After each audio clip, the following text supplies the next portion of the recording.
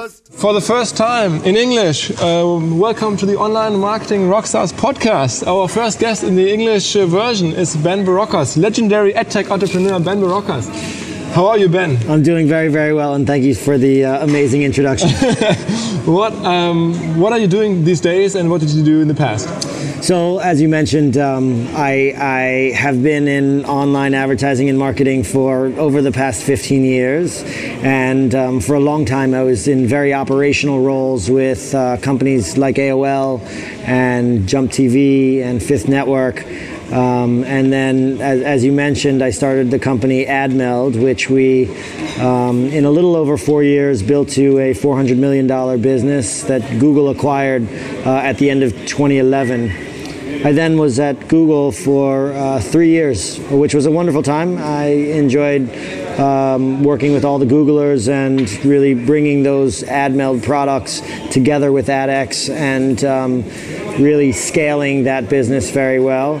And then while I was at Google, many of the publishing clients that I had, not only in Germany but around the world, started to talk to me about the problem that they had with ad block. And this made me think that there is a need in the marketplace for a solution that publishers can communicate with the users around how they get paid. And this is what came to be the current company that I founded 1 year ago called Sourcepoint. So for all our listeners that are not so familiar with AdTech, AdMeld was what we call a supply-side platform, or what was called at the time a supply-side? Absolutely, in the days of the SSP. Exactly. So real-time advertising was the... And so we developed the standard, you just mentioned real-time advertising. I think a very important part of the programmatic evolution of advertising was the creation of a standard called real-time bidding. And this real-time bidding standard was the ability for a supplier of inventory, like a ProSieben or a Gruner & Jahr, to send out a signal into the ecosystem and saying that there's a piece of inventory for sale. And within 100 milliseconds, many of the agency companies, agency trading desks, and their technology partners called demand-side platforms could then decide to purchase and bid in an auction on that piece of inventory and return the creative to the page, all within 100 milliseconds. So we, along with a couple of other companies, developed that standard in 2009, and it's now really across the world what is utilized in order to trade in advertising. Okay. So you started this whole industry, this whole sub-industry, or this whole market development, and then really build up the market in that field. And now you've decided to focus on something different. I mean, ad blocking is different from real-time advertising. What does Sourcepoint do exactly? How do you now? What's the solution? What's the problem that you're solving right now? So the problem that we're solving is that users don't understand how they can compensate the publisher. Mm-hmm. So advertising is just but one way that users pay publishers for the content that they consume. Every time you go to a web page, every time you listen to a song, every time you consume a video, you are transacting with the publisher that is providing you with that content as the user. If you know it or you don't know it. Content costs very much money to create, and either you pay directly for that content as a user, or you say, hey, Mr. Advertiser, I will look at your message for 1 second or 5 seconds or 15 seconds or 30 seconds in exchange for being able to see the music video or to see the piece of news or see whatever it is. To hear this podcast, you need sponsors. Exactly. And so in the middle of this podcast, you're going to say, this podcast was brought to you by the kind people at somewhere. Yeah. And so this is the exchange. And I believe very, very strongly that the exchange needs to be transparent, that every user must understand that they have a choice. and that choice is consume advertising or pay money. And the publisher doesn't care. They're happy to take your money, or they're happy for you to consume the advertising and take the money of the advertiser. But it must be one way or the other. The content cannot be made for free. You need to go home and eat. You need a roof over your head. Yeah. You need to provide for your car and your insurance and all the things that life costs. And so that has to come from somewhere. It doesn't magically appear. And so what we believe, just as we created the real-time bidding standard, we need a content compensation standard that will then exist to understand this is what this user wants to do and must do in order to pay for the content. And it can exist in different ways, in different markets, but it's crucial that it exists. So what is the solution like right now? What is the solution that you're working on now? What's the standard that you are bringing to the market? Now, explain a little bit on how you want to enable that communication that you're talking about. What kind of standard do you have in mind for that? So what the product does is when you go to a site or you go to an application, you get a message asking you how you would like to pay. You can either pay with advertising or you can pay with one kind of subscription service or another. So if you pay with advertising, you can choose what kind of advertising you would like to receive. Many people will just say, I want the default experience, and the ads will get served as though they were just getting served today. And that's fine. Some people will want to customize their advertising experience. So I'm interested in sport. I'm interested in autos. I'm interested in travel. Maybe these are my interests. If in fact I can give this to the publisher or give this to the advertising ecosystem can then respond back with messages, content, advertisements, what have you, that will speak to me, the user, not something very random, right? Many times people don't like the advertising that they get because it seems very random. If it gives me things that's useful to me, then I'm much more able to interact with the advertising and like the advertising because it's meaningful. So I think that when people can provide preferences around what they want and who they want to subsidize their content experience, we're in a much better place as an ecosystem. And I imagine I'm visiting a website, and before I can see anything, I'm just seeing like a checkbox or like a... Exactly, so you see it today. Today, there's a directive that all major websites need to provide cookie consent and an understanding and a link to the privacy policy. Yeah.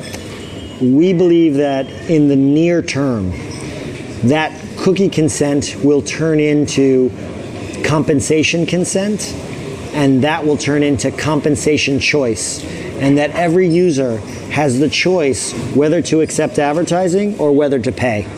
Okay. And that can happen on one site by one site, or I believe that many sites will come together in a consortium or a network where if you accept with one, you accept for 1,000 others. Okay. And that you say, you know what, I just want to pay €10 per month, and I want access with no advertising for all of those places. Or I will authenticate and say, hey, you know, I'm Ben Barokas, I'm 40 years old, I like cars and sport and travel. So give me content for cars and sport and travel, and I'll watch the videos or do whatever I need to do in order to pay for all of the content that I want at that 1 month. And how does AdBlock play into that? I mean, because the story that around Sourcepoint that I picked up so far has to do with like solving the ad blocking problem in the end, a little bit. So if you make the transaction transparent, the ad blocking problem, as you say, goes away. The whole thing is, ad blocking is only a symptom. Ad blocking is not the problem. Okay. The problem is that users don't know how to pay for content, right? That they don't have choice. So you really believe that the people that are using AdBlock today, because they don't want advertising, they would, if they had the choice, pay with money? I don't believe. I think many of the people that have AdBlock would rather pay with advertising than pay money.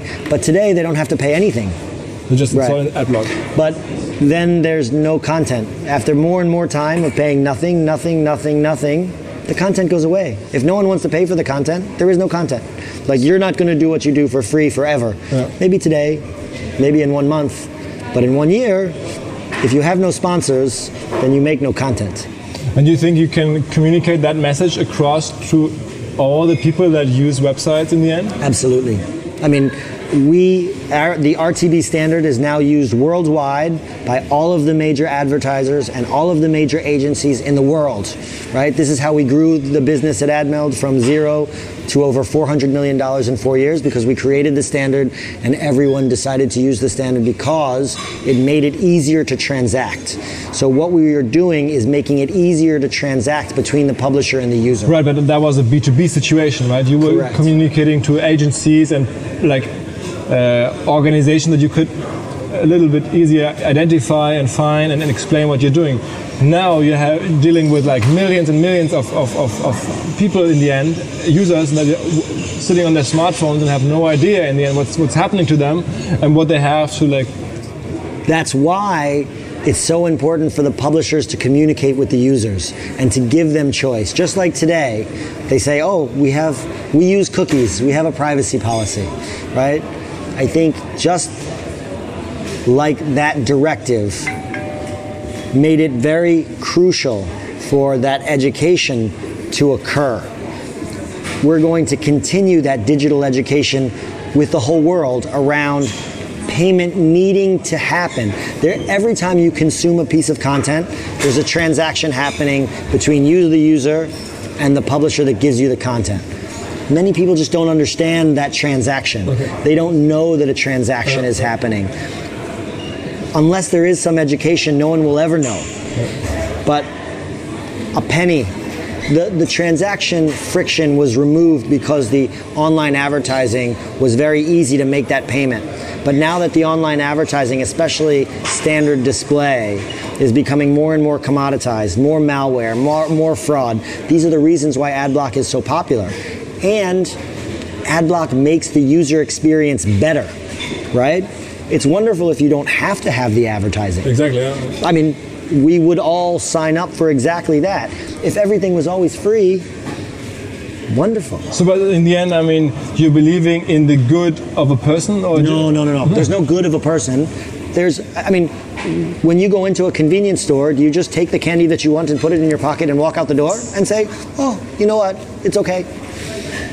It doesn't happen. Yeah, you must pay for the candy that you consume, just as you must pay for the content that you consume. But it's an amazing challenge. It's a huge challenge to explain, like, to people that are doing this for free, for some of them for years now. But it's not a huge challenge. You give a notice, you set a time period, and after a time period, there's no access to the content without some sort of payment. Okay. But the payment can be very easy. It can be just turn the advertising back on.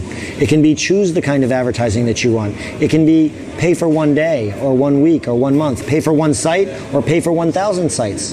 There's many different options. And in that sense, it's a little similar to your previous business, to AdMeld. Now you're doing publisher development, I assume. You're going to publishing houses and webmasters and all these people that have reach and that have websites and tell them, look, why don't you implement my solution? Just like you did with AdMeld, is that correct? Exactly. Today they're losing 20, 30, 40% of their revenue because of AdBlock. All of that money is going away. In English, maybe we say falling off the back of the truck. So all of these webmasters and publishers are losing millions and millions of dollars every day for the AdBlock users. Okay, maybe it's okay when it's 5%. Maybe it's even okay 10%.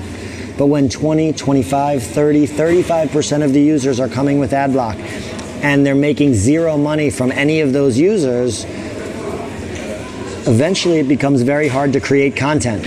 And it's not profitable. And if people are not creating content just for love of creating content, content creators must be paid. So at some point, say, Mr. User, you can either accept the advertising and they can pay for the content, or you can pay directly.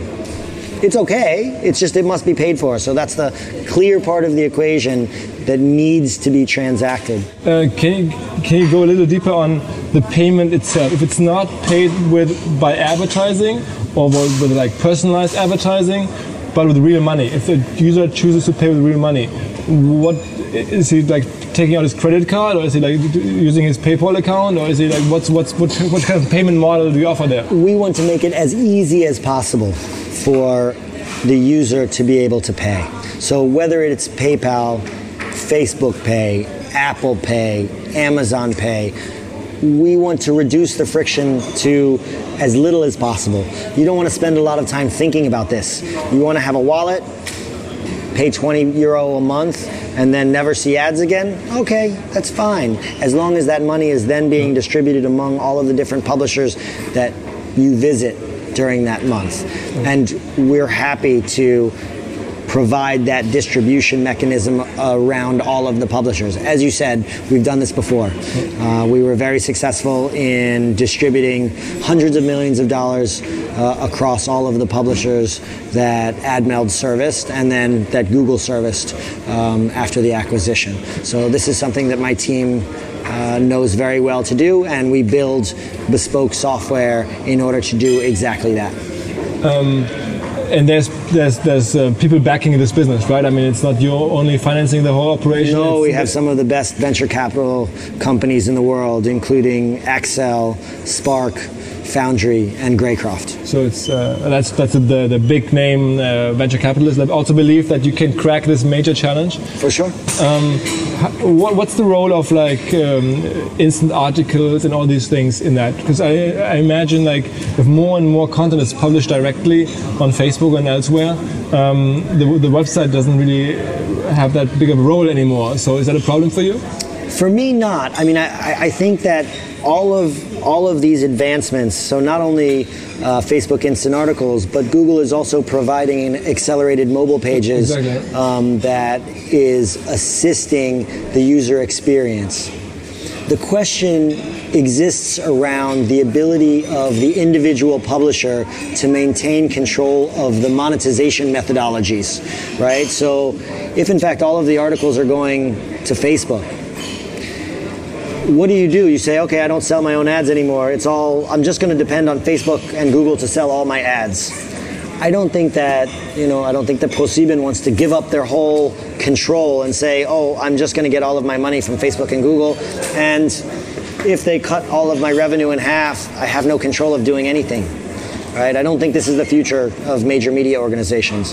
I think major media organizations, Discovery Channel, NBC, CBS, RTL, these companies need to be able to maintain the relationship not only with the advertisers, but also with their users. They develop the audience, and the audience has a connection with them. So would you advise these companies to be really careful with things like instant articles and all these things? Of course.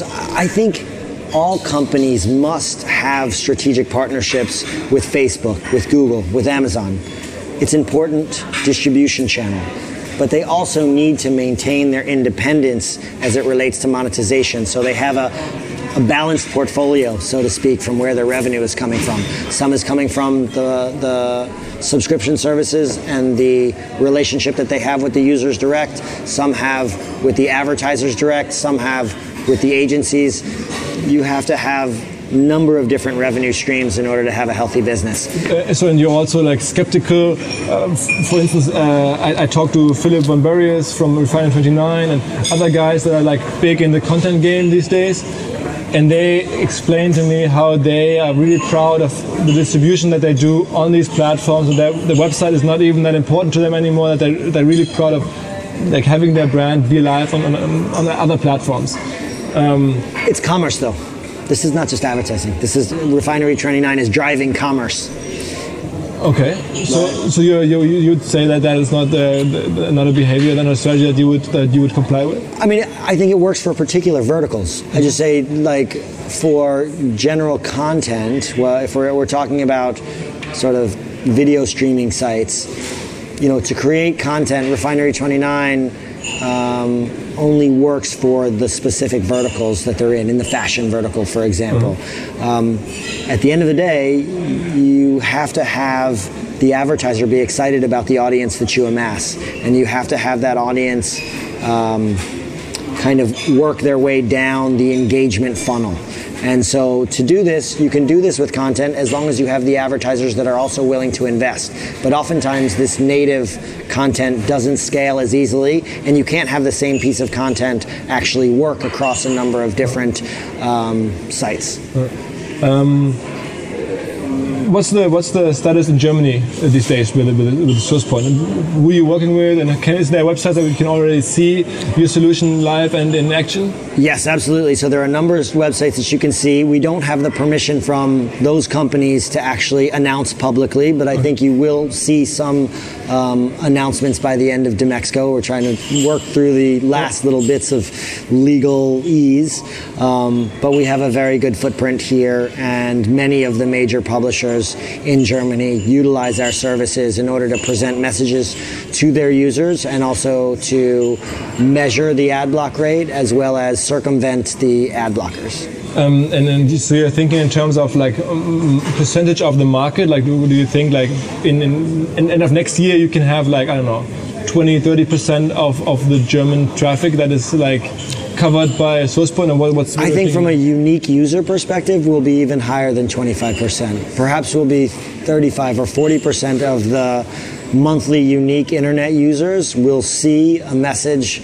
and see a choice moment that's provided by Sourcepoint. Okay.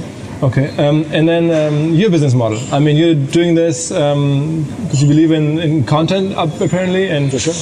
Your investors do this because they believe in making money with this. And I've always been, for the past 16 years, I've been working for online publishers.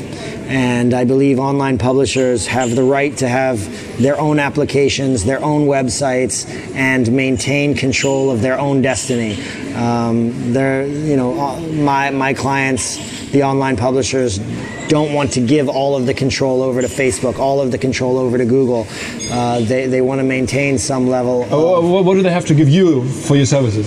So we have a software as a service model in that there's a monthly fee to utilize all of our services and platform, and based on volume. And then as we so you're taking no cut from nobody, you're just giving the software away for a monthly flat fee, and that's it? Correct, based on volume. And as we go into subscription-based services, we believe that the publishers will make and generate revenue based on the amount of content that the user consumes. Okay. So say it's a €10 a month subscription fee.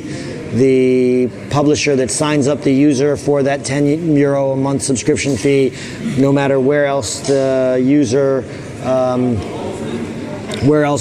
goes, by percentage, all of those publishers that the user visits in 1 month will get some portion of that fee.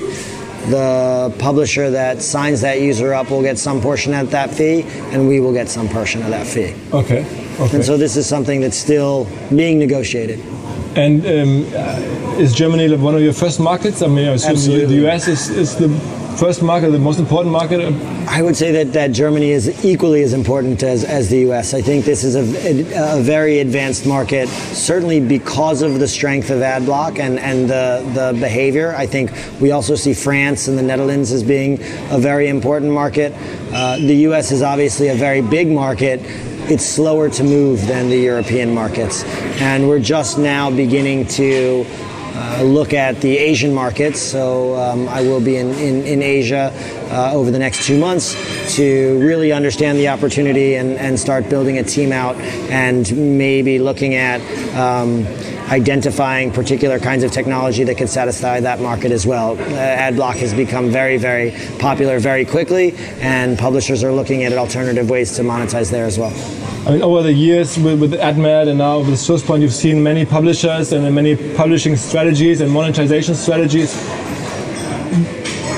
Can you name 1 or 2 publishers that you think do a really good job and are really innovative or like smart in monetizing their content? There's lots of people that do amazing things. As you know, there is, BuzzFeed and Vice have done a very good job in doing some very, very interesting things. But I also see some unique opportunities from large broadcasters like CBS and ProSieben. I think that there's some very innovative ways that they use ad formats and utilization of native advertising. Like you were saying before, Refinery29 has been very good in making for their verticals a very compelling offer for advertisers as well as a compelling offer for users. And that's really where we're trying to get to, is a win for everyone. A win for the user in terms of getting the experience that they want and need and desire.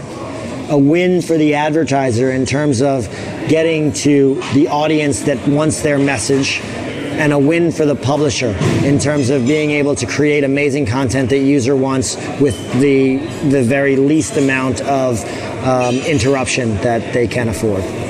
Okay. I mean, because I see that it's so difficult to monetize content these days, and even there's disappointment over the BuzzFeed revenue numbers, and so it seems so hard to monetize content. And if I talk to people, because like native advertising is not as scalable as display or as video, because there's a standardization. Much of the native content that's developed by the BuzzFeed, for example, it needs people that write, and people that video, and people that do sound, right? People cost money. And from a distribution perspective, it's difficult to do so. Standard advertising, it's standard for a reason, right? The ability to buy and sell the standard advertising takes more machines than it takes people. So you're thinking once the Sourcepoint concept is successful, we'll see a comeback of standard advertising? I don't think standard advertising is ever going to go away, right? I think standard advertising is here to stay, as programmatic advertising and real-time advertising will forever be the way people transact going forward. I think what will be evolutionary is that users now will feel like they're in control of the amount of advertising that they consume. And I think the people are getting back control at a very granular level of when advertising can reach them, how advertising can reach them, and how they will pay, how the advertisers will pay for the content that they want to consume or not. I think that there will be many different choice vectors for users that they've never had before, and we hope to power this evolution. When you did AdMail, there was a clear competitors. There was a Rubicon project or AdNexus. They were approaching publishers with different suggestions or different ideas, like you did, I assume, roughly similar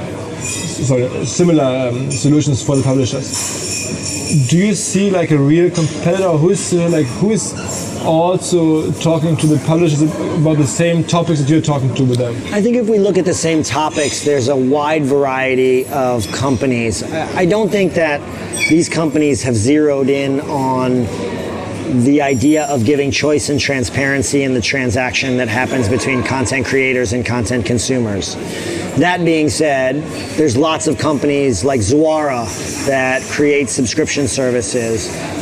There are some companies that are very focused on kind of the magazine world, the Blendle, the Texture, the Piano. There's companies that really focus on just ad block, the Secret or the Pagefair. These companies exist around the periphery of what we're doing. But I think currently I only know of our company that is actually talking to publishers about how do you interact with the user on an ongoing basis? How do you develop the relationship and have a conversation around how compensation occurs? I'm sure that there will be other companies in the future that will do similar things, and that's a good thing for us. The more market development, evangelization. Exactly. Education. It's education of the client base. Okay. I mean, I'm a huge fan of content. You seem to be, or you must be a huge fan of content. So I'm crossing my fingers for you to succeed with the Sourcepoint and with this enormous challenge to tell the people, look, there's a new way of paying for content, and it's not paying is not an ongoing option. It's not a sustainable option. So good luck with that. We'll closely follow how you succeed here in Germany. And all the best. Thank you very, very much. Thank you for taking the time. Appreciate it. Yeah.